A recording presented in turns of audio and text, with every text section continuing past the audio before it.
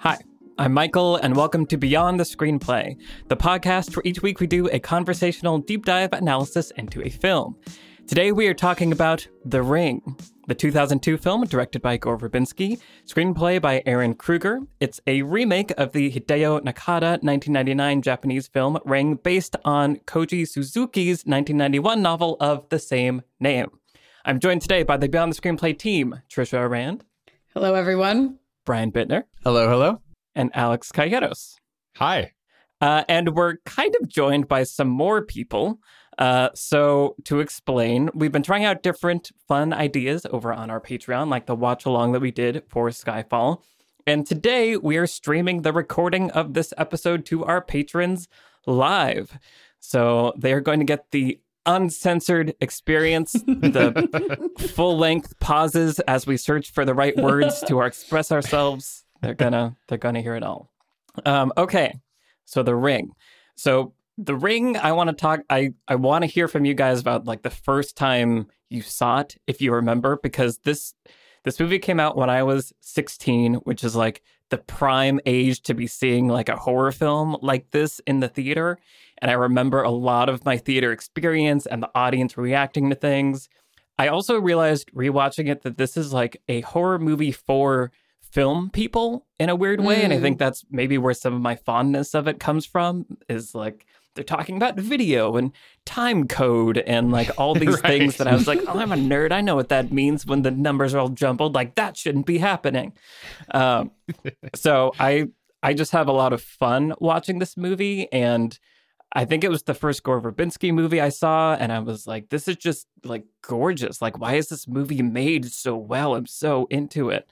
It's goofy, it's weird, but it's also terrifying. I was terrified. It's probably the most scared I've ever been in a movie theater. So I have fond memories of being terrified of this movie and loving this movie. But I want to hear from you guys, your first experiences with it. So Alex, do you remember seeing it early on? Oh, yes. Yeah. I mean, as is weirdly often the case, very similar experience to what you had, Michael. Impressionable. I think I was probably 15-year-old. I didn't know much about the movie. I saw the trailer and it looked kind of more interesting than the average B horror movie. Naomi Watts was kind of like a new hot commodity in Hollywood after Mulholland Drive. And so I was interested to see her in a movie. And yeah, I remember going to the theater and seeing it and walking out feeling like it had seeped into me in a way that few movies do. And it was weird because, when the movie started, I got the impression from like the very opening moments, like, oh, okay, this is in a category of like, not like a major film. This is like a fun horror movie with the two girls having the sleepover and there's, urban legends and stuff. So I went into the movie being like, okay, I know what I'm in for. This is going to be just like a typical this kind of movie. But the more the movie went on, that the filmmaking by Gore Verbinski, the music by Hans Zimmer, the cinematography, like it all was so much more than I expected. And it also got into my psyche in a way that's pretty rare. Like I was actually freaking myself out the rest of the week seeing, like I saw a ladder that was like, it was literally the same ladder up against a billboard, and I freaked out. Like this movie, it's like seared those images into my head. A lot of these thought you saw it. It seared all these ordinary kind of images into my head and made them terrifying. And so then when I saw them out in the world, I was disturbed, and I was amazed that this movie theater experience could do that to me. So I revisited it over and over again. Of course, I watched it on DVD over and over again, and it was, I think, as formative for me as it was for you, Michael. And I just really admire overall with this movie, from that first viewing experience. It's like, it's a script, it's a concept, it's a remake, it's all these things that shouldn't be this good, but Gore Verbinski just made the hell out of it. And he was like, I am going to make the most beautiful, awesome version of this concept I possibly can, even if it's kind of nonsense at parts, even if the character motivations don't make sense at parts. I can't help that. That's what the script is. But like, look how cool this movie is I made with this concept. So I just have so much admiration for it in that way. literally cool. It's a very blue and green Yes. movie. I was gonna also. say. It's just like Rainy, cloudy color Seattle. cast. Right. Yeah, there's rain. Oh, there's so much water. We know how I love rain. Cool. Okay. so Trisha, you were around the same age. Tell me about your relationship with The Ring. So I hate horror movies, and I agree that this movie is genuinely terrifying, and therefore I avoided it like the plague, guarding my own consciousness there. Actually, the first movie horror movie that I tried to see in theaters was a couple years after this. I tried to go see The Exorcism of Emily Rose. And that was the first movie that I walked out of the movie theater where I was like, I don't have to do this to myself. So, I could just not be here. Yeah, exactly. And so anyway, speaking of not being here, so then later, it would have been several years after this movie came out, somebody, a friend of mine from college was like, okay, you should watch The Ring because it's actually genuinely a really good movie. And it's a little bit scary, but it's also got this investigative journalism thing going on, and you'll like it. And I'm here to tell you, I did sit down and watch it with that person. I did not like it. And it scared me so much. I got super drunk during the watching of that movie because I was just like, I don't want to be here anymore. And so I peaced out. I drank a lot of wine, and I was, however, that experience is what for some reason persuaded me that I would be okay to watch it now, because I was like, well, I've seen it before. I was pretty drunk. I don't remember very much of it, but I did live through it one time. I can probably watch it again. Also, I'm in my 30s now. I'm an adult. I'm okay. No, that was such a stupid idea that I let you guys make me watch this. I was so scared. And I have responsibilities and stuff now, and I can't just get drunk. I was watching it in the middle of the day. I also have to podcast about it. Well, I thought this is how drunk I was apparently the first time I watched it. I didn't remember any of it. Wow. I was when I sit down to watch this again, it'll all come back to me and I won't be scared. Nope. None of it came back to me. I was super scared. Also, we have to talk about the edit jump scare in this, which is such a cheating, nasty, it's the most kind of a jump scare. It's you edited a jump scare into a nothing scene where there shouldn't be a jump scare. You snakes. Anyway, so this was a terrifying experience. I hated every second of it. And this is what I put myself through for this podcast. You're welcome. You're welcome, I guess. It's terrible. No more. Excellent. No more. Great to hear. I thought this was on an approved list. There must have been a miscommunication. No, it was on an approved list because I was stupid and I thought I had lived through it once and it would all come back to me and I would be fine. And I was not. Now we know why your brain deleted all of that information. It deleted the whole thing. Yeah, well, and the jump scare you're talking about, I'm sure, is the one, in the first 15 minutes where the mom is just they're having a quiet conversation and then it abruptly cuts to the most frightening shot ever of... I saw her face. It's the kind of image... Yeah, it's the kind of image that reminds me of in Mulholland Drive, actually, weirdly related again, when the kind of weird garbage man pops out from behind a wall and there's best ever. Horrifying. Yeah. This is the most horrifying sound happens at the same time. Same thing here. Out of nowhere, the worst shrunken. It's probably the worst image in the movie. Yeah, it's like a face that's been water damaged because I guess they die in the well. Kind of. I don't know. It's the worst, most horrifying face with a shrieking sound out of nowhere, falling forward.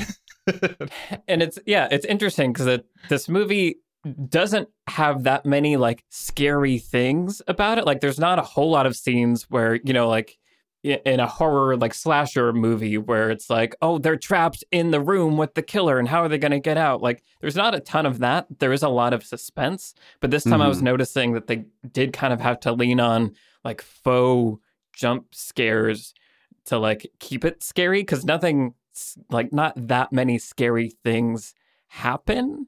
There's like loud sound transitions. You know, it's like I'm closing this file cabinet so hard. That one made me angry too. But I was realizing as I was watching it that this is a PG-13 movie. Yes. And it's in the vein of PG-13, like, you know, there are these certain sort of ghost movies, you know, some like demon possession kind of stuff, like just general like haunting things. The others, which I really like a lot more than this movie.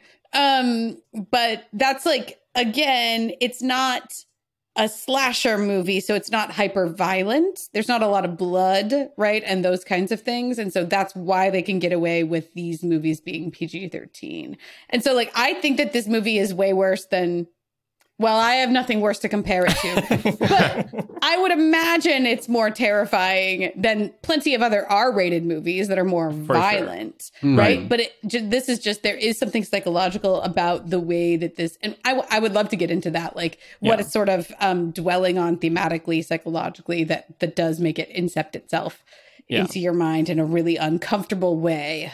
For sure. Yeah, let's definitely get into that. But first, Brian, tell us about your first experience with The Ring. Yeah, I watched it back in probably 03 or 4, somewhere in, you know, shortly after it had come out. And I was excited because people were like, it is the scariest movie ever. Like it terrified me and everything. And I'm like, I like the feeling of a sort of controlled scare. You know, I don't want to be scared when I literally have no idea what's going on, but just sort of like, I know I'm in a safe environment. Do your worst, scare me. And so rarely a movie is actually able to do that. Mulholland Drive gets away with it because it's like it builds up so much to that moment that you think it's not going to happen. So when it does happen, you're not ready for it, you know.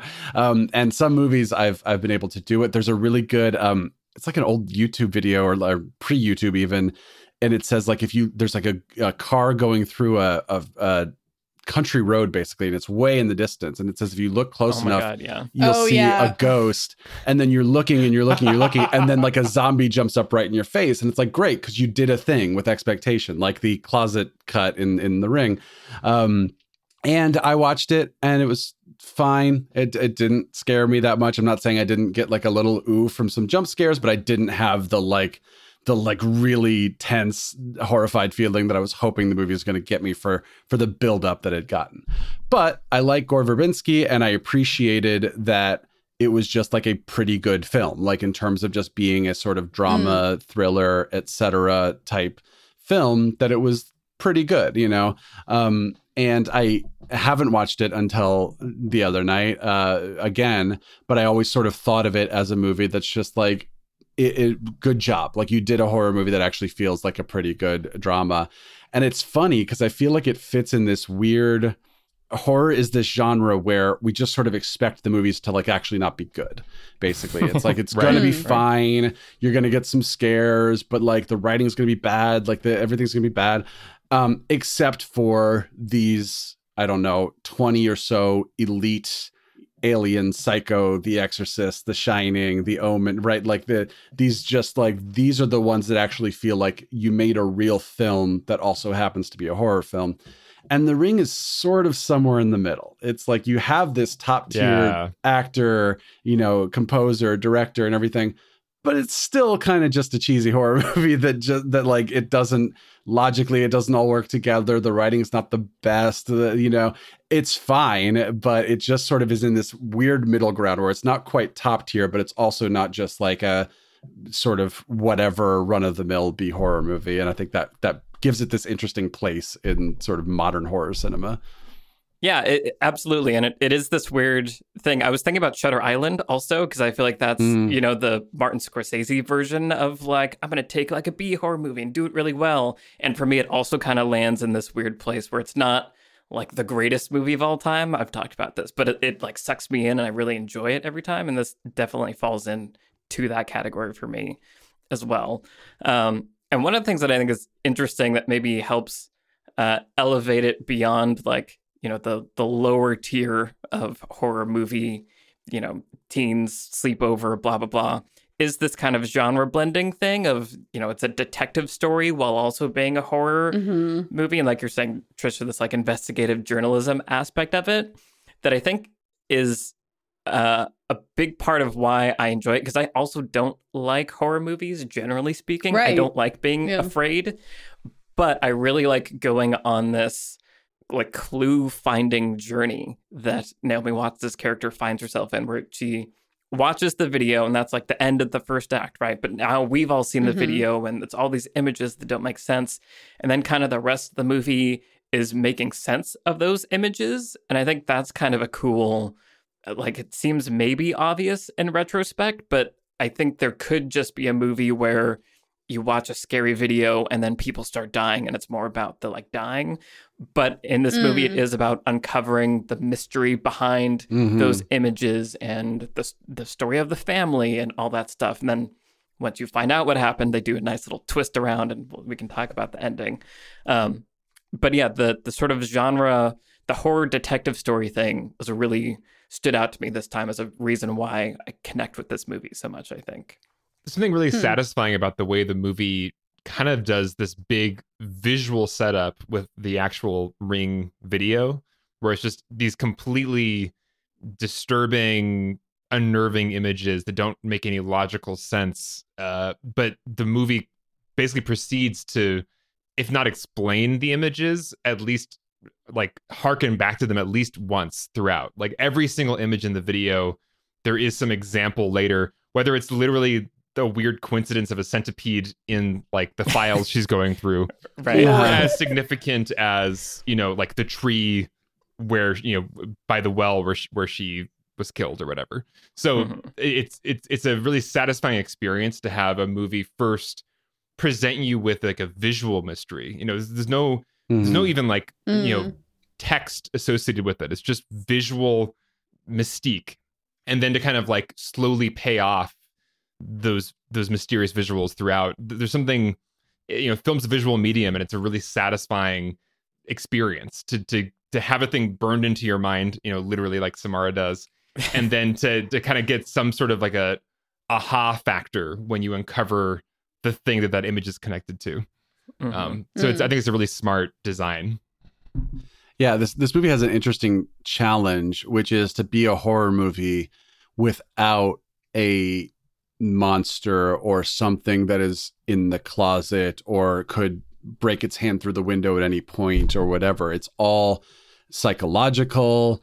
And so it's like it finds these different ways to scare us, whether it is, like you said, just the centipede, which is sort of a coincidence, or the jump edit cut, which is, you know, it is a moment just made for the audience, right? It's a moment made for the audience to be scared, because this movie kind of has to continue to find these challenging ways of being a horror movie when the actual plot is largely someone looking at papers and trying to figure things out, you know. So you get the horses on the ship, and you get these very just you know, unnerving moments and upsetting moments, but it's all it's done in all these different ways, and that's what sort of makes it interesting, that you're always on your toes, as opposed to if it is a monster movie, like, or a zombie movie or something. Well, the scary thing is that they could be there at any second. But the not scary thing is that is probably the only way you're going to be scared. So you're always prepared for that one thing. Whereas this movie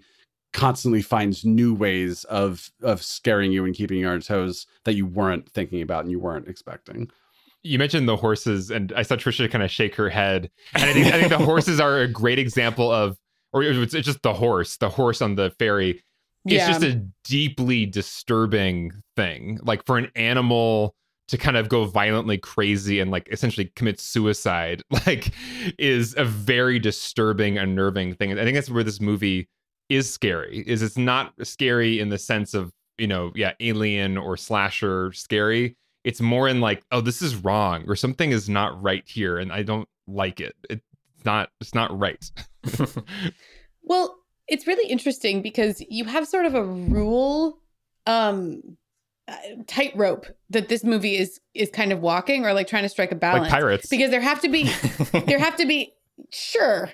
It's just that there have to be enough rules, right? So it's like you watch the video, and then you get the phone call, and then even if you don't pick up the phone call, it doesn't matter, but Right. You get the phone call, and then there's 7 days, and like your face will be distorted in all pictures and videos. And so like there are certain things that the movie kind of establishes as rules. But then there are lots of other things that we just don't have any rules about or really like understand their nature, right? So like this isn't even in many ways, it doesn't resolve itself into being a ghost story until very deep in the movie. Mm-hmm. Like we don't have an entity that we are tracking, as you're pointing out, Brian. It's not a monster movie or a zombie movie or anything like that. There is no one entity that we are following up until we finally learn about the daughter and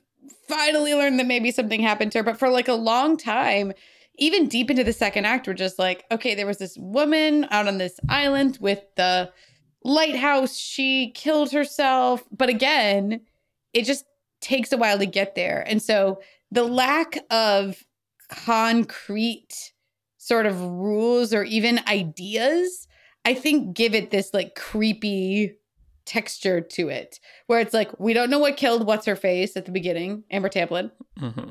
Katie, I guess is the character's name. We don't know what killed her in the opening scene at all. Like, and we saw her TV was staticky. Right. Water. She was mostly scared. There was water on the floor. There's like a We don't have any ripple idea. that passed across the reflection of the TV because the entity can be seen as a reflection in TVs that are off sometimes. Well, the entity for a long time seems like it's just the videotape, which is also weird. Like, how do you fight a videotape? And how does it kill you? I don't know. But again, the lack of like, we don't really understand what's going on means that anything could be dangerous. And I will say that I think that the actual content of the video itself is, as you were pointing out, Alex, masterfully put together to tap into like a lot of common fears.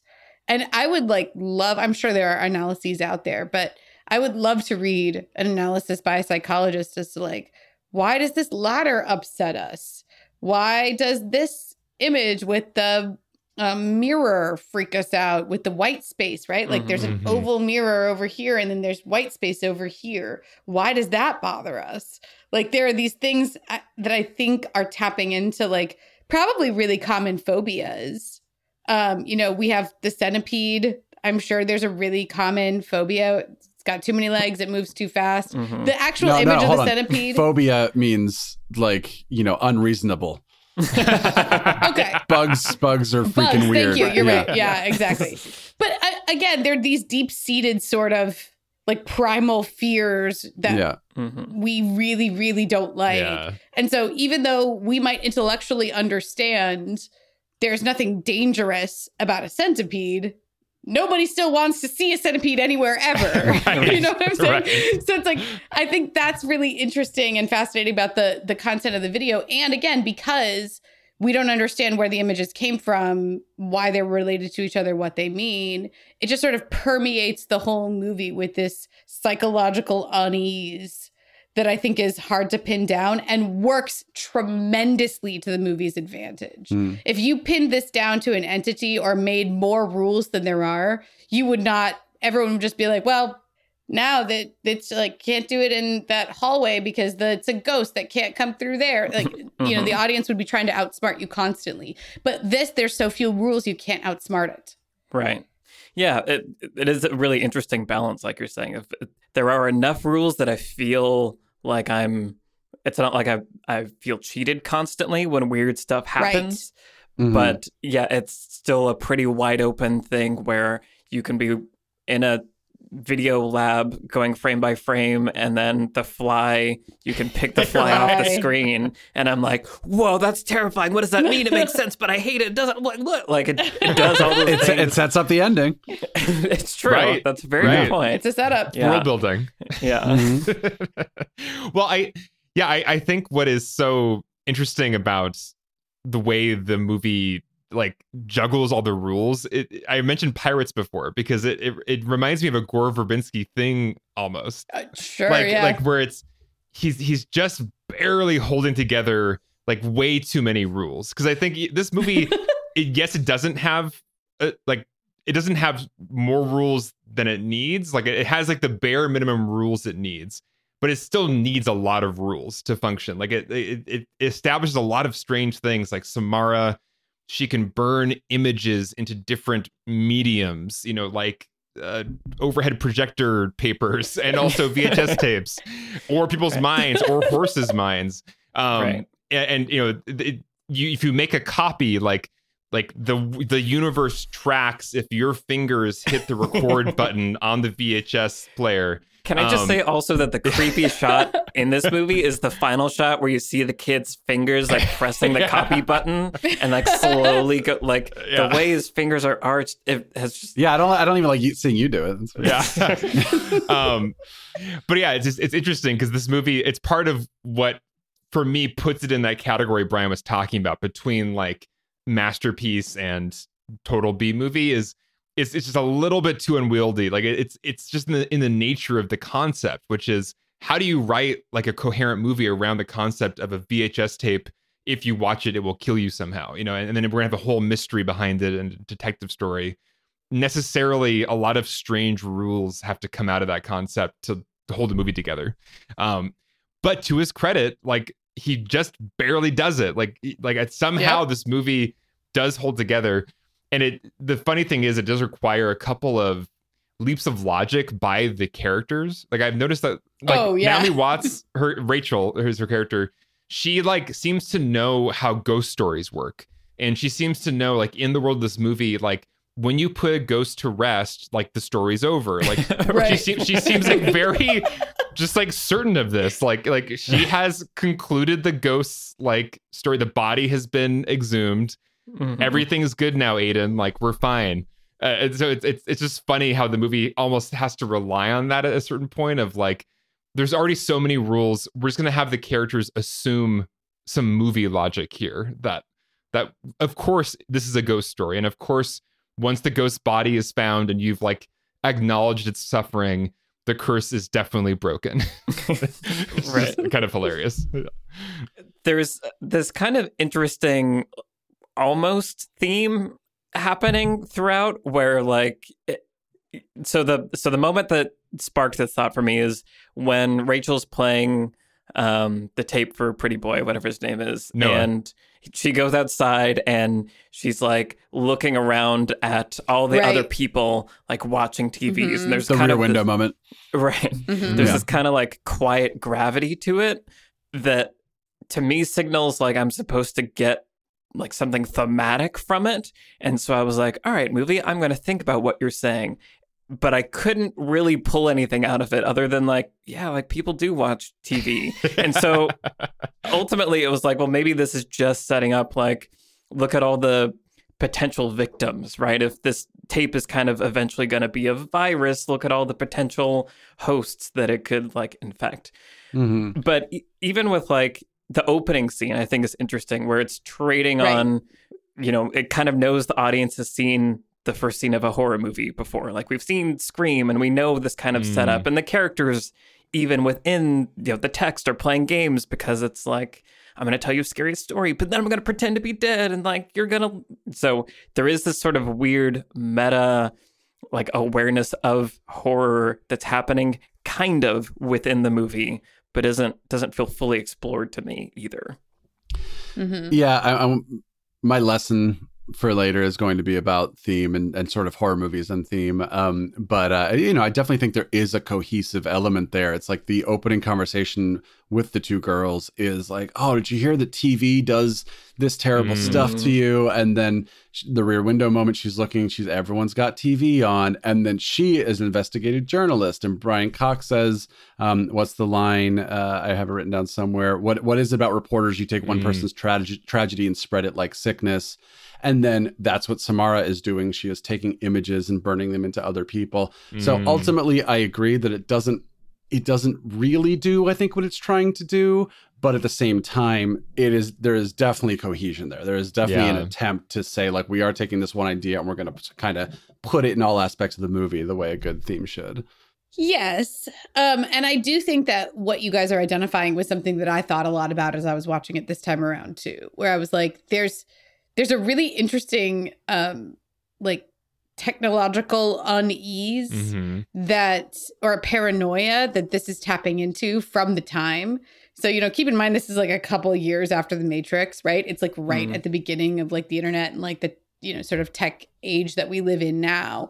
And I feel like was, you know, sort of plugged into the zeitgeist of that, you know, quite a bit. And I think that thematic undertone is what made this at the time scarier, right? Like it seems like, you know, we've invited this entity, this technology into our house, and like we don't really understand it, and it could be anything, and it could be dangerous, and we don't really know and don't really care, like and we all have one in our homes, and like maybe it's a sinister force, right? It kind of is operating on that level with a degree of paranoia. The issue is, though, there's this whole other side to the movie about like family and parents and kids, right? And like the relationship between parents and kids, right? Because Naomi Watts' character, Rachel, has this bizarro relationship with her creepy son. Hello, Rachel. Who calls her by her first name. Like, I mean, he's just like the most generic version of a creepy kid ever. Like, it's a horror movie. She can't have a normal kid. Like, she's gonna have the weirdest child ever. The performance is great and kind of elevates it. Like, but yes. Well, I feel like what's so like specific about this movie is like he is the most generic creepy kid, but he's like a good generic creepy kid. Like, it's like not a bad generic creepy kid. No, he's a very good creepy kid. This is all after The Sixth Sense, please keep in mind as well.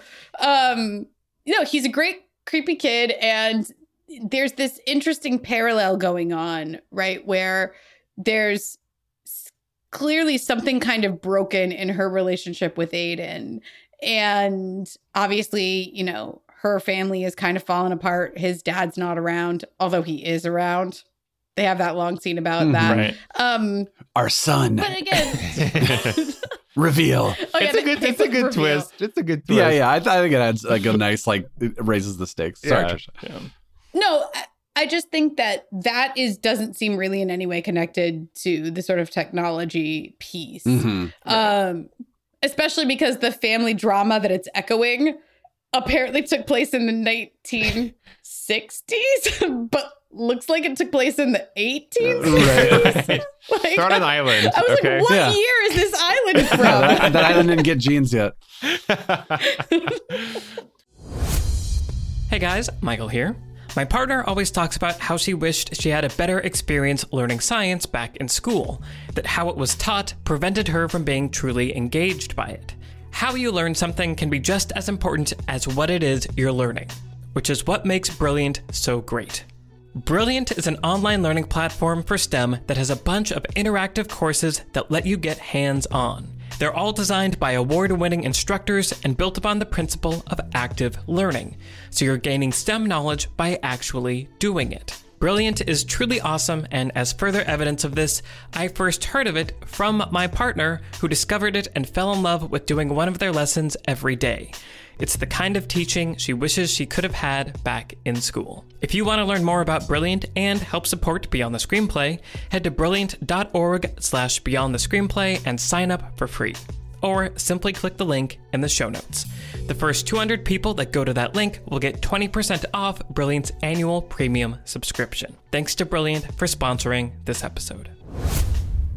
On the topic of the former theme, the screen paranoia, there's something interesting with this movie which is almost meta about it because of the way, of course, the images of the movie, like in, you know, your experience, Trisha, and my experience in the theater, it does burn these unnerving images into your mind, and it almost gets at a paranoia about that, about like, what if you watch something and you can never take it back? Like, what if you see an image you did not want to see and it can never be erased? Like, I think there's something about the permanence of watching this tape and having it burned into you, and now you're like marked for death, that there's something very primal about that I kind of relate to. And I think especially when I was younger, I did have a fear about that. You know, when I was young, I had a fear of like accidentally seeing a really shocking image in like that rated R movie I wasn't supposed to watch, and like would that like I don't know, like ruin me or something? Like the hand, like Kate Winslet's hand in Titanic. Yes. On the car window. Disturbing, unnatural images. I think you're really hitting on something there, Alex, because I was the kind of kid who didn't want to have nightmares. Not that I thought they could hurt me, but I just didn't want to see the things that I would see in nightmares that my brain would make up to scare me. And I feel like that goes back. That is like the root of my problem with horror movies, is that I don't want those things in my head. Like my head's already a terrifying enough place. I don't need more scary stuff in my head from the outside being put in there.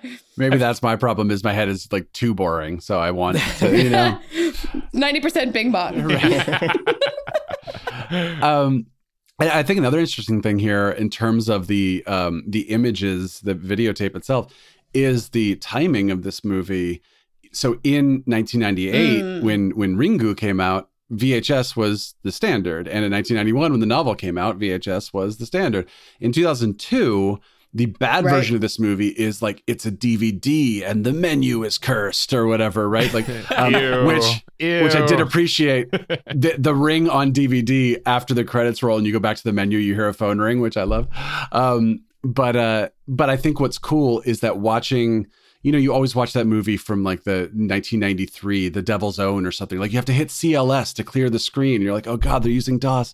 That just everything feels so dated and weird. And I think what's cool about a 2002 movie that's about a VHS tape is that 19 years later, it doesn't feel super dated, because you know at the time a VHS tape was already kind of like a back then thing. It was already falling away a little bit, and that was nice watching it so much later, was that it didn't feel super dated for that reason. It did strike me though that this is maybe the last moment in history this movie could ever be made, because so much relies on this precise moment in technology, like home phones, VHS tapes, like paper records, like everything is still like just barely analog, but they have cell phones, you know, so it's like the movie relies on this like hybrid moment in technology that doesn't exist really anywhere else. And then also the fact that the video is grainy and hard to spot things, and like that is creepy, as opposed to like the sort of like pristineness of a DVD or something.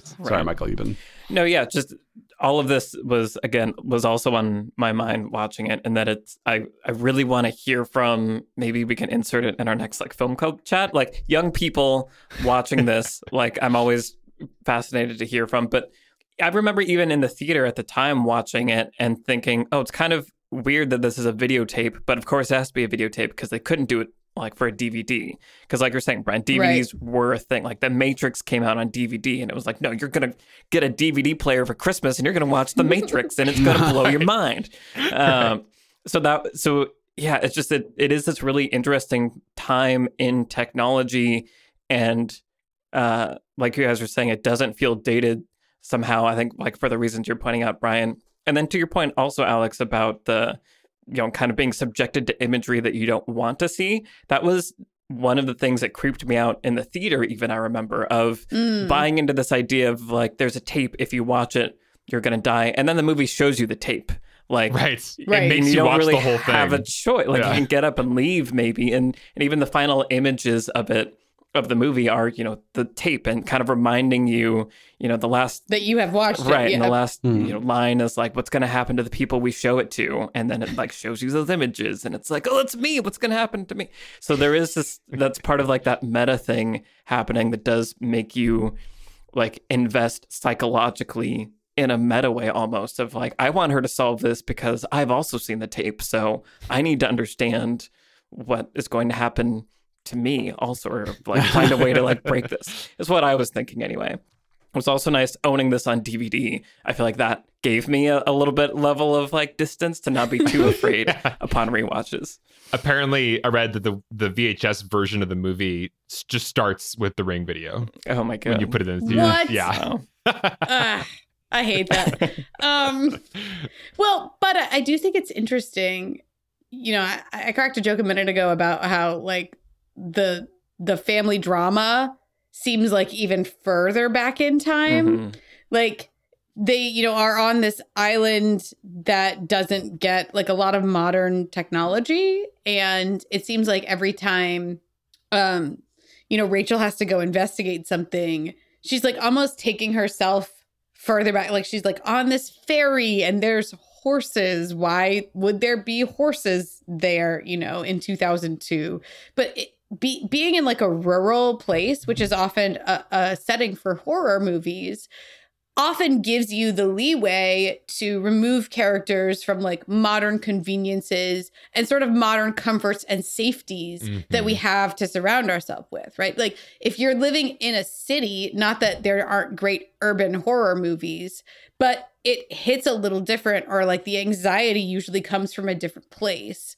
Whereas the isolated feeling or like the isolation piece that horror movies often trade on, you get from being, you know, sort of having to leave your place of comfort, leave your own home, leave your own neighborhood, and usually go to somewhere where there isn't easy access to resources. There's like a psychological thing about being in that space. Same thing with the barn, same thing with the well. I was like, she drowned in a well in the 60s? What was a well doing open? Like... I like that you think wells and horses are obsolete. Especially on like a rural island. Well, I will say they're obsolete in the city in 2002, right? No one's using wells and horses in the city then. You know, these are things, again, they're associated with like, a lack of access to all the sort of like, modern conveniences. And so I think it's smart and it's interesting. And on paper, it shouldn't match up with like a videotape, right? Even a videotape or like that kind of something that's not completely cutting edge, as we talked about, but there's like a weird mashup where it's like the woman is combing her hair in a mirror in her farmhouse with her horses. And her daughter she's going to kill her daughter and throw her in a well. And then that ghost made a videotape. Like there's something about that doesn't seem like it makes sense or should be scary. And yet the very nature of that incongruity in terms of like time and place actually creates more of that sort of, what's the word that I'm looking for? Dissonance, cognitive dissonance. Well, so they even point out at one point when they're analyzing the video, it's like this shot shouldn't be possible, or like, you know, how is this image even being created? I don't understand. And that's part of the disturbing aspect of the VHS tape. It's like this wasn't made by a camera, so like how can this even exist? Yeah, good point. And it is cool that it was made at a time where visual effects were such that you could make some of those images that like couldn't have been made, you know, 5 years before. And Gore Verbinski is really good at tech. When I read today that the book came out in 1991, all those things that you're pointing out, Trisha, made a lot more sense, because like VHS was like the new thing that was like the ubiquitous thing. And so the kind of cautionary tale of, like we were saying earlier, you're letting this new thing into your home and everyone's going to be watching it. What if? Like that's is a fresher idea, obviously, then versus when it's kind of already going out the door, and the reaching to earlier time periods is not as far of a reach. So kind of like you were saying, Alex, it's just felt like it came out at the very last moment it could have possibly come out and been accepted. Which is just a fun, you know, sort of, I guess maybe metaphor for like the American, it's the American system, right? That it was like, this idea was in a book in Japan 11 years ago. We're like, yeah, well, we don't know. And they're like, but then it was a movie, but a foreign movie. And then like, once it comes out when VHSs are dead, everyone's like, ooh, what a fresh new idea. Well, it's interesting where this movie lies in this trend. There's a momentary trend of adapting Japanese horror movies. And this really was the first one. You know, this is like the early 2000s. We took a Japanese horror, you know, kind of cult classic at that moment, and we remade it, and it was really successful. Like it was very successful for the budget they made it for. And then there was a whole bunch of like kind of copycats afterwards. I think The Grudge was the one that I remember seeing like just a couple years later. But there was like another one with Jennifer Connelly called Dark Water. It's a lot of like attempts to kind of recreate this phenomenon of The Ring, including a Ring sequel, which was not good. And then another Ring sequel recently. And then one called Rings. Yeah. but this movie it did do an interesting thing where I feel like I don't know that this film would have been as interesting if Gore Verbinski wasn't able to be inspired by another film. You know, if he was just given this script and read this script, I'm not sure if we would have the movie we have today. Because I know that Gore Verbinski actually saw the original movie and was inspired by its kind of avant-garde nature and the imagery in it. And so it's interesting how it's, you know, this is a dumb analogy, but like, you know, you make a copy like the VHS tape copy. There's an interesting thing where like something good was made because it was copied. Like it's almost like Verbinski built upon the first iteration of this project and did his own thing with it. But I don't know if just receiving this script, he would have made this movie without there being a previous vision from a Japanese director doing a really avant-garde, interesting horror movie. I think it's also, I was thinking about the performances, and obviously like Naomi Watts is always great, and she has to do so many silly things and silly lines too. And silly lines. Very. And she does so much work. Sometimes she's not even able to save some of it or some of the scenes. And I just I kind of want to vent about them for a moment. But when she first goes to Noah and he's like, yeah, I can use my tech thing to stretch the edge of the frame. And so she's watching him stretch the tape to reveal more of the image. And she's like, yeah. Here, let me do it. And then they start like fighting over it. That's just one of those dumb moments in a movie where I'm like, why? Why would she need to do like that? Makes literally no sense. And then when she was like petting the horse, first of all, it was weird that it was shot from like horse POV. Like that was one of the few like directorial breaks that I had, was like, I don't know that horse POV was the way to do this. But when the horse is like doesn't want you to pet it, like leave. Yeah. Like, what are you doing? Yeah, there's no motivation there to keep trying to pet this like angry horse. Yeah. She really likes horses, I guess. She really likes horses. Yeah. But then also, I think bringing Brian Cox in and having him be the big scary thing is like kind of what helps make the last third of this movie work. I mean, his suicide scene is maybe the most disturbing scene in the movie. He's in literally 3 minutes of this movie, if that. And this performance is like, you know, I kept thinking parts of this would come back to me from my drunken self that watched it way back in the day. And all I remembered is Brian Cox's suicide scene. Like literally that was the only thing I remembered about this movie because it was so horrifying and his performance is incredible. Like there's just so much. You know, we talk a lot about in film how characters signal to us how we should feel, right? I think the thing about that sequence that's so terrifying is he is signaling to us like, this is how dangerous she is. Right. Like, I can't even, if you showed up here, you have a copy of the tape. Like, I understand what this means. She is never going to rest until she kills me too. So I'm just not going to be part of this anymore.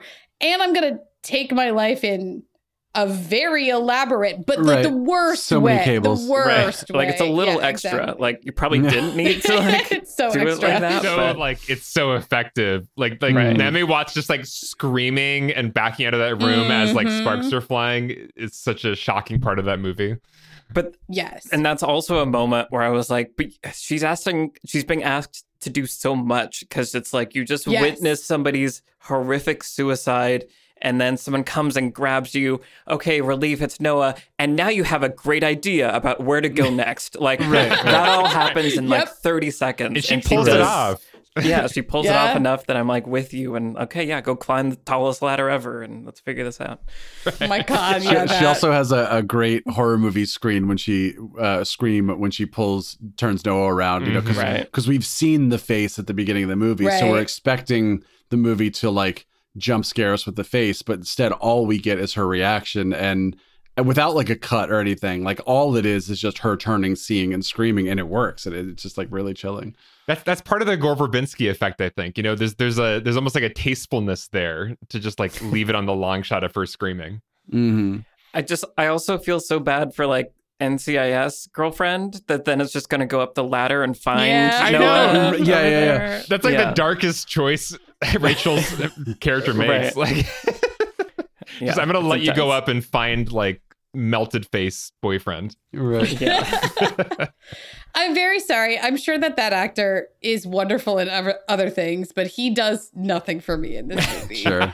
Like, it's partly, I think, kind of a thankless role. Like, they do try to create some meat to it where he's like, I want to be your dad, but I don't want to be your dad. He's cool. And the kid is like, he's cool, like photography guy in Seattle. It's basically his character. Yeah. Yeah.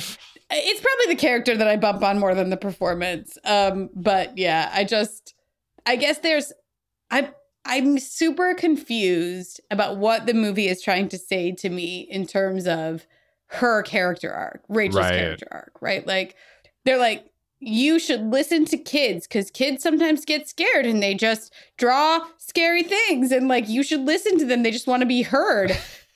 But they're evil? Like, But also kill them.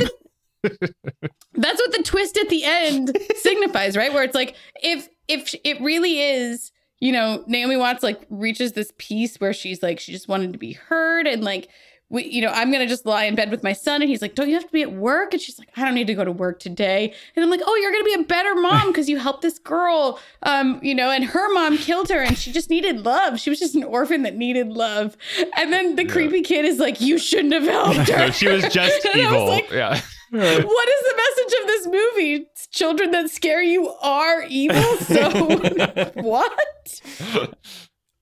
So I feel like this can transition into my lesson pretty well. Sure. So Okay. Real quick Okay, though, great. I want to say that like part of what's funny, I think, about the boyfriend is there was this weird trend in like late 90s, early 2000s thrillers where Oliver Martinez in Unfaithful, which was also 2002, and Viggo Mortensen in A Perfect Murder, where it was like the like handsome, hunky, thing on the side who lives in a giant loft floor and has like his paintings everywhere and that kind of thing. So I think that that's part of the problem with Noah is like nothing necessarily against him as an actor, but it just feels like a dated character that only existed for this like very short period of time. Kind of like a Gen X character. Right. Very right. Gen X.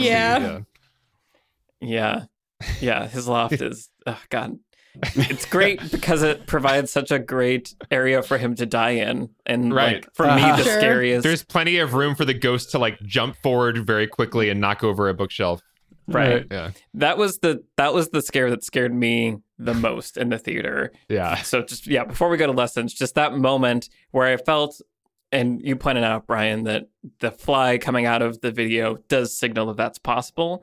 Mhm. But for some reason, I remember my brain feeling like, well, at least I'm safe, like, because nothing can come out of it. And so when she Yeah. reaches and starts coming out of the television and then does that, like, zap, like, I'm coming closer, I remember, like, jumping and crawling up into my seat. Like, that Yeah. moment was the most afraid I'd ever been in my life up to that moment. I feel like that was a great movie theater moment when she Yes. actually pierces the television screen. There Right. was like You an could audible hear- gasp. Yeah. Yeah. I forgot that it was like not until the last 5 minutes of the movie that even happens. I thought it was Right. something that happens like a couple times in the movie, and I'm watching it like she hasn't come out of the TV yet. I thought that was what this whole movie was. I also appreciate that she still looks like TV when she's out of the Right. TV. Yeah. Like, yeah, there's something cool about It's that. that fun Gore Verbinski effect, like he does go above and beyond with the visuals, and that was just one example of it. Yeah. Well, yeah, I'll come back to that because that actually is my lesson. Okay. Well, so You were going to your lesson yeah. first. So we were just talking about the ending, and so my lesson is that I think this movie it has the structure of a great twist. Aha! But there's more kind of thing. Mhm. Where, as we talked about, the themes are do not maybe resolve into something totally cohesive. And I don't know that Rachel has a character arc exactly like you're pointing out, but I think Noah does have a character arc, and I think that's what kind of helps sell that the movie is over. So like he's kind of wrestling with like, do I want to be this dad or do I not want to be this dad? And then the structurally, as they're like, okay, we got to go back to the cabin. Once they're on that path, you have all the beats where they're in there, but now we're here and we're too late. It's like all hope is lost. We're not going to do it. And then they figure it out, and then it goes to the climax and the whole thing with the well, which is absolutely terrifying. The TV knocks her in. The TV knocks her in. I was like, come on. I'm sorry. Yeah. That one, it was a bit much. That's too thematic. The TV knocked her into the well. Very like Yeah. David Lynch in that moment. Right. And that is the moment where like the rules thing of like what can Samara control and what can't she? Like she All can the nails in the unscrew house. nails and The nails are cool. they're cool, but it's just like if you can do that, then what? Like can't you? Anyway, once she's in the well, it's like that's a terrible. Anyway, so it has that climax, and then the resolution where, like you were saying earlier, Alex, now she knows that she's completed the ghost story thing. Right. And then they're kind of driving home off into the sunset, and the kid wakes up and they're holding hands, and you can tell that Noah's grown, and he's like, okay, I do want to be a father. So it wraps up all the things that you would need to wrap up, generally speaking, for a movie to end, and then has a really tight twist turnaround where the kid says that, you shouldn't have helped her, and he's so alarmed that you're like, what the hell? That's terrifying. And then it goes straight to all of that. So I feel like it's just, if you don't want to do like a Dark Knight style, but there's 60 more minutes of a movie left, if you just want a really fun extra 8 minutes of twist that like leaves you unnerved, I feel like this movie structurally executes that really well. So that's my lesson. Trisha, that sounds like yours is in this ending area also. Well, I know I've talked about it before, but I just think that image of her crawling out of the TV is super iconic for a reason, right? Like, I didn't see this movie in 2002. I avoided it with every part of my being.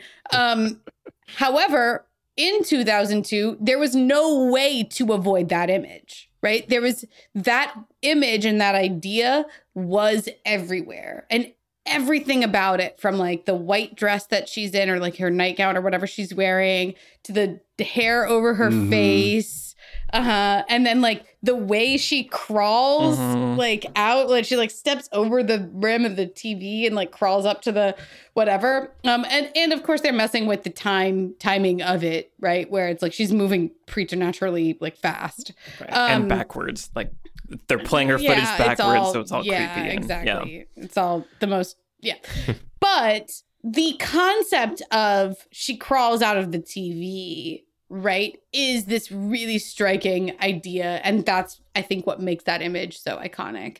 And so I can't remember what episode it was that I talked about transposing things from where they should be to things where they shouldn't be is often a way to create iconic imagery, or juxtaposing two ordinary things, but in places where they should not be together.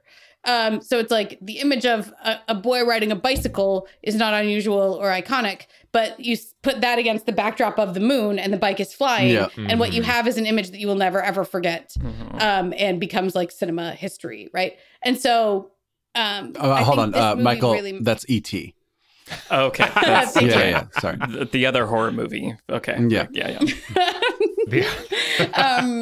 So I just think that thinking about why that image disturbs us and why it captured the imagination more than any of the other images in this, because I agree. I think the ladder's really scary. I think the centipede is scary. I think the way that the horse dies by falling off the ferry and the water's all bloody is like the worst. And there's a flash of the ring afterwards, right after that. Yeah, the little frame. Yeah. Tyler Durden's in the center of it. But none of those have the lasting power that the little girl crawling out of the TV does. And so I think dissecting that just in terms of idea is worthwhile if you're trying to create an iconic image in your own writing.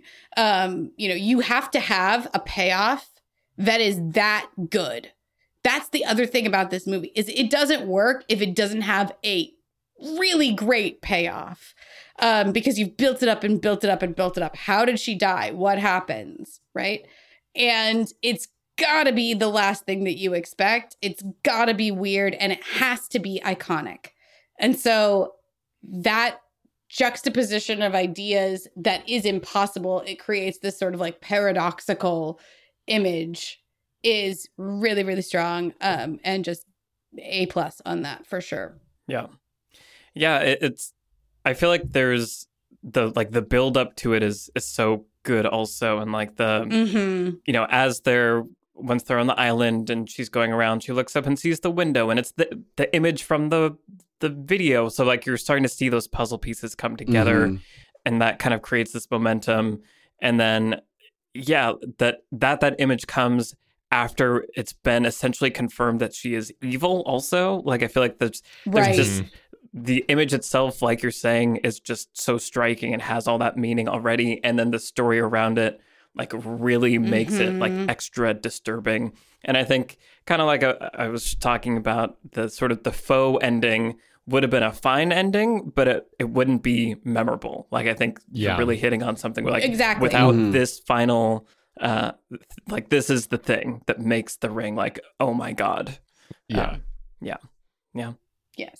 because The Sixth Sense, you know, has a we help the ghosts and then they don't hurt us anymore ending, and the creepy kid is fine now and everything's fine now. And The Sixth Sense has a lot of really great memorable images in other places and really cool ideas in it in other places as well, but it really doesn't have that slam bang ending that leaves you with that final shock in the theater that this movie does. But The Sixth Sense also shows, we talked about this in The Fifth Element, like just one image or one thing. So I see dead people, you know, crawling out of the TV, Lilu in her costume. Like there is just a power to, we're going to create one moment / image / thing that is going to be the one thing people never forget from this movie. It's pretty cool. Which is probably impossible to predict and create. You can do your best to try to see what works, but I mean, this seems like it was pretty consciously engineered, you know, as we're saying, like they saved this image until the last. It would probably be just as scary if it was the midpoint of the movie. But the fact that it's like the last couple minutes of the movie is. Yeah, that is the really smart choice, because it'd be so lame to think about this movie as a typical slasher flick where there's other supporting characters that watched the video a few days earlier, and we get like early kills of them and we see how they die. You know, that would be a totally different experience. But this movie, you think it's over, and then you get the real, like the one big movie kill actually happens on screen. Right. So it's very, very smart choice to do that. Yeah. Awesome. Brian, what's your lesson? So I mentioned the theme, and I think that horror for me, the reason I sort of put it into these two, like put the genre into these two, like it's either one of the best or it's just bleh. I think theme is a huge part of that. And I think, you know, it's I would say it's ironic, Trisha, that you don't like horror, because I feel like it is one of the genres where theme is the most visible. You've talked about sci-fi being a really good genre for that too. But I feel like when you look at some of the best horror movies, you know, Night of the Living Dead, zombies, look, they're consumers. This is a response to consumerism in 1968. 28 Days Later, what's worse, people infected with rage or people who can actually choose to be awful and horrible and use you however they want to use you? The Babadook is about like motherhood and dealing with your inner demons, right? So it's like, obviously Jordan Peele is doing this now with movies like Get Out.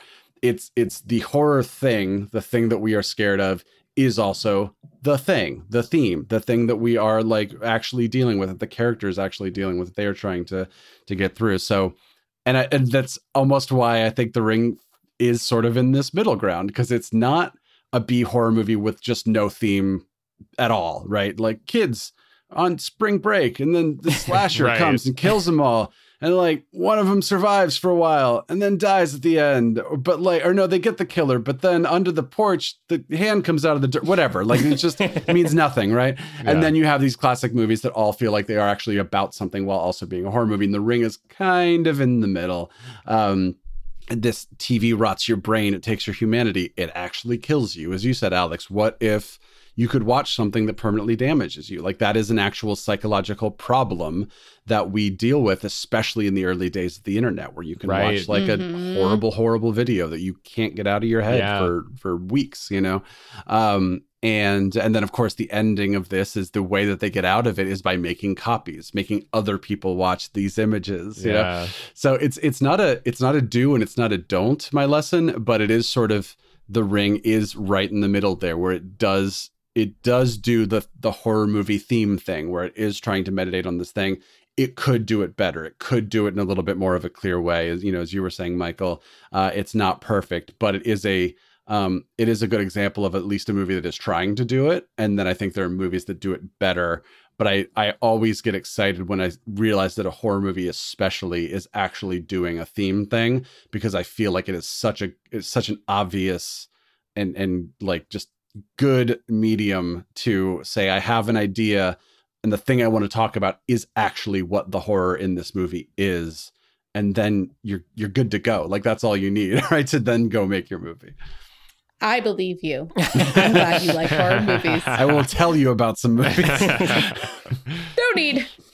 Yeah, no, absolutely. And I think, I feel like there's like ideas and like to create a cool like backdrop for movies. And then I think there's like theme built into like a character arc that is being expressed. And I feel like horror movies are really great avenues for like ideas, like to like you're saying, Brian, have all these things where what if we expressed consumerism as like zombies? That's horrifying. And now you can just make a zombie movie, but like that's their creating extra meaning for it. And so it is kind of this, like you're saying, a cool, unique thing about the horror genre and how it can explore meaning in a different way while also, being a fun popcorn movie that you, throw your popcorn in the air all the time when you get scared. Right. A Quiet Place, a movie about a family that doesn't communicate and then they can't make you know what I mean? Like things like that. There's just so many good examples of like, like if you are trying to get better acquainted with theme, I think and you don't hate horror movies, like it's a good genre to go see movies that are just like 1 and 1 make 2 kind of thing. Right. And I think that's a great example of it has those ideas and it has a theme. Like you're saying, it's really strong and visible because the choices the characters make at the end like resolve the theme and like that's a really good example. Awesome. Alex, I just want to talk about the music for a moment because we haven't even touched on the music, but this is Hans Zimmer and Gore Verbinski went on to collaborate more in the future on the second and third Pirates movies, but this is just a really cool score for a horror movie. I mean, it's you can hear the Hans Zimmer cello focused just really interesting soundtrack for once again what like could have been more of like a B movie script. Honestly, you've got this really elevated visual style, really elevated music, and I think to me the lesson is there are some movies where the music can be almost better than the movie is, or like be like kind of beyond the movie, and it can help push the movie out of one category into another category. Like music can be that powerful, and to me, without the music that this movie has, I don't know if I would love it as much as I do. If it had a totally different soundtrack, if it was kind of like a blah generic horror movie soundtrack that was just kind of run of the mill just have music for the jump scares, but if you didn't have that Hans Zimmer theme creating the underlying mood and the general sense of dread, or like the kind of Seattle rainy sadness, I don't know if I would love watching this movie. But because of that music, I actually really enjoy simmering in the mood of this film. So don't underestimate music to like push your maybe not masterpiece movie into like the middle ground territory we've been talking about. I did not hear one note of this score. It's a great score. I was too scared. It is. I really didn't great. hear any of it. She watched it just with subtitles to be safe. Yeah, well, I definitely did have my subtitles on, which I often do when we're, watching a movie we're going to podcast about, just so I make sure I catch the dialogue. But I do think in an unconscious way, the score is part of why exactly my point. Why this movie makes our skin crawl, is that there is a feeling that I get watching this movie that it's like getting under my skin. And I think the sound design of the music is at least 50% of that. Mm-hmm. I'm sure that you're right. I'm thinking about it now. Yeah, I think you're totally right. And we talked about this a little bit in Psycho too, of how the music can just elevate things. There's kind of like famous stories about different movies where people watch a cut without the final score, Star Wars being one. And they're like, oh God, this movie is bad. And then like you slap some John Williams on there and it's the greatest movie ever, etc. Right. Yeah. The score also, as soon as the movie started, I haven't seen it in a long time, but as soon as that theme came in, I did get that like the tingle and that mood like you're talking about. And it kind of reminds me of the theme of Are You Afraid of the Dark? If you guys remember that a little bit. I don't remember the theme. Okay, well. I remember avoiding watching that show. Ryan Gosling's in it, kind of, once. Anyway, yes, music, obviously sound and horror and all that is really important. And so good score, especially for this, is very important. What have you guys been watching? I'm going to eeny, meeny, miny, Brian. Hi. Well, speaking of East Asian movies that had American remakes, I watched Old Boy for the first time. Oh, nice. Yeah, the 2003 Korean film directed by Park Chan-wook. And it's just this insane movie that's insane, but like really well made and fun. The plot is this sort of crappy dude is kidnapped and kept in a room for 15 years. And then he's let go and he's hell-bent on figuring out why, like who did it, why they did it. It's going to get revenge and all this kind of thing. So it's like a mystery revenge thriller. And it is insane is the only word I can think of. It is not for the faint of heart. It is a full-on hard R kind of movie. And it goes to just totally bonkers places in terms of what is happening and how it's happening and et cetera. But it's one of these movies where I'm like, it's like one of the like 100 best movies of all time on like a bunch of lists. And I'm like, it's really well made, but it's also just so weird. But I had a really good time with it. And then I was like, do I just want to watch the same story again, but directed by Spike Lee? And I was like, I kind of do. I don't care if the remake isn't really well regarded. And I had a lot of fun with it, actually. It's sort of unnecessary, and it's not better at all. It's not as good, but I enjoyed it. Although I will warn, kids, I know you love the MCU, but this movie starring Josh Brolin, Elizabeth Olsen, Sam Jackson, and Pom Klementieff, not for all ages, maybe just because you like them as their MCU characters. So yeah, if you only watch one, watch the original for sure. But I genuinely like watched the remake either the same day or the next day after watching the original. And I was like, you know what? Sure. Why not? It was fun. It was weird. It did some of the same stuff, but in new, interesting ways. It did stuff that was different, that was cool. It did stuff that was different, that was not cool, but why not? Nice. Just thinking about, because we just talked about Psycho. Psycho had a remake also. Like, You're right. They should just remake all the movies. Like, Trisha, don't you want like a No Country for Old Men remake? By like troll. Wow. I'm not going to name any names. Awesome. Cool. Trisha, what have you been watching? So I decided to catch a heist movie that I had not yet seen. Apparently there are a few.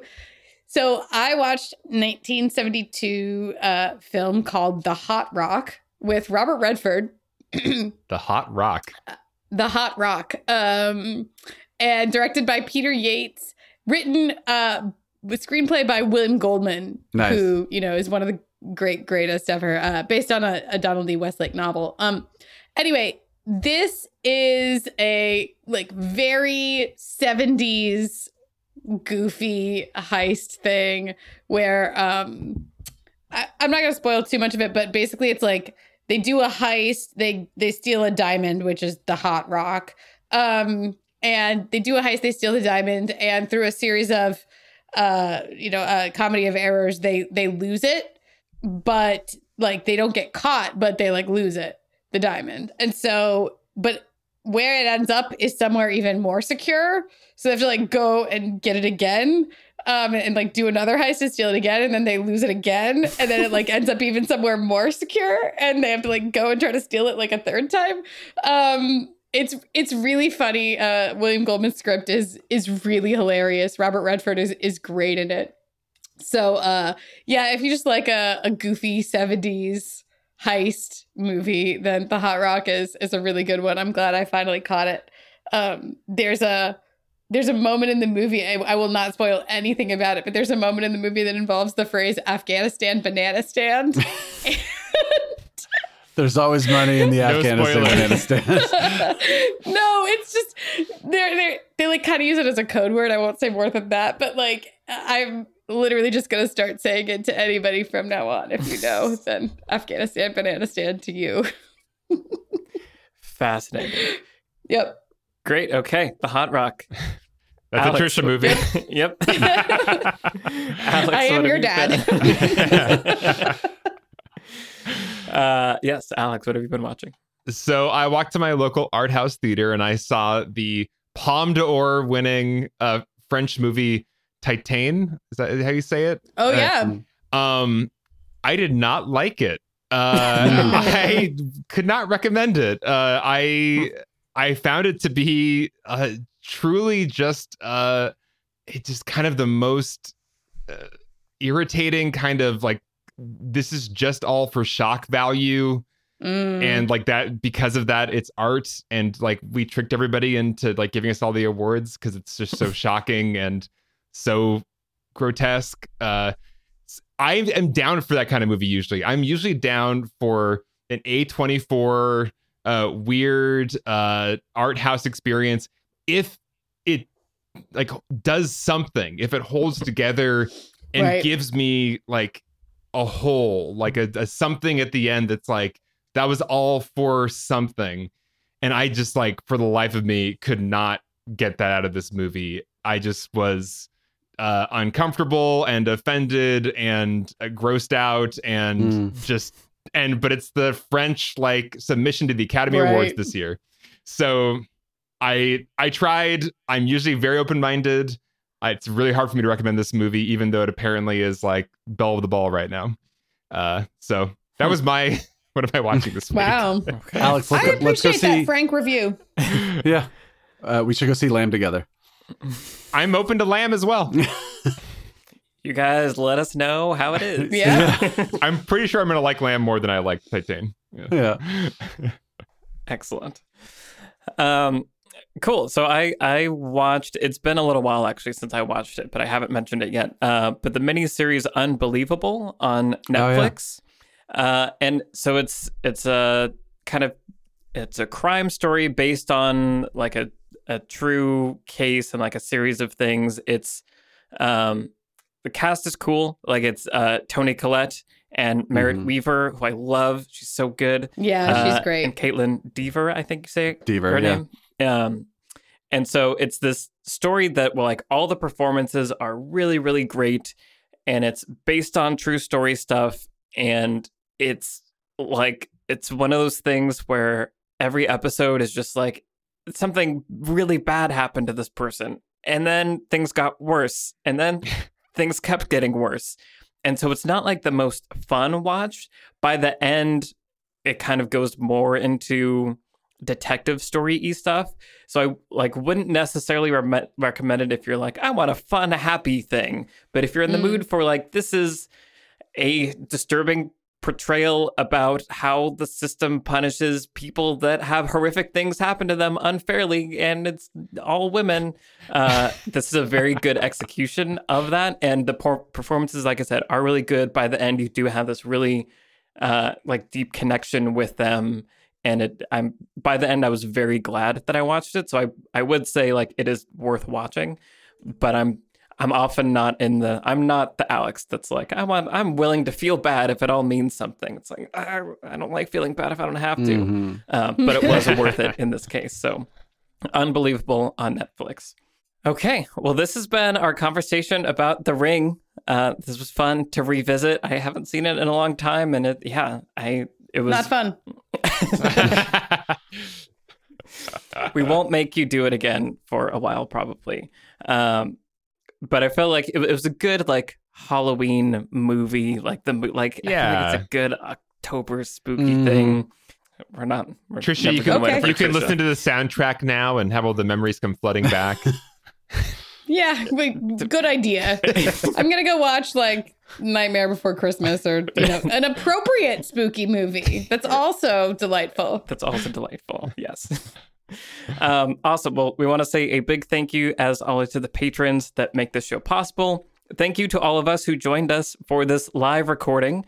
Quick reminder that we're going to hang out with you guys for a few minutes after we finish up here, so stick around. If you want to join our community over on Patreon, we would love to have you. The link is in the show notes. Also, a reminder that we're doing a week-by-week patron-exclusive series on the Apple TV Plus show Foundation, and our discussion of episode 6 will be releasing soon. Thank you to our producer, Vince Major. I'm Michael Tucker, and I've been joined today by Trisha Rand, Ryan Bittner, and Alex Calleros. All of our Twitter handles are in the show notes. Send us a tweet and say hi. And as far as the next episode goes, if you can get yourself safely to a theater, boot up that HBO Max, whatever you got to do, because next week we'll be back with our episode on Dune. Woo-hoo. We'll see you then. That's weird to hear. Bye, everybody. Bye. Bye.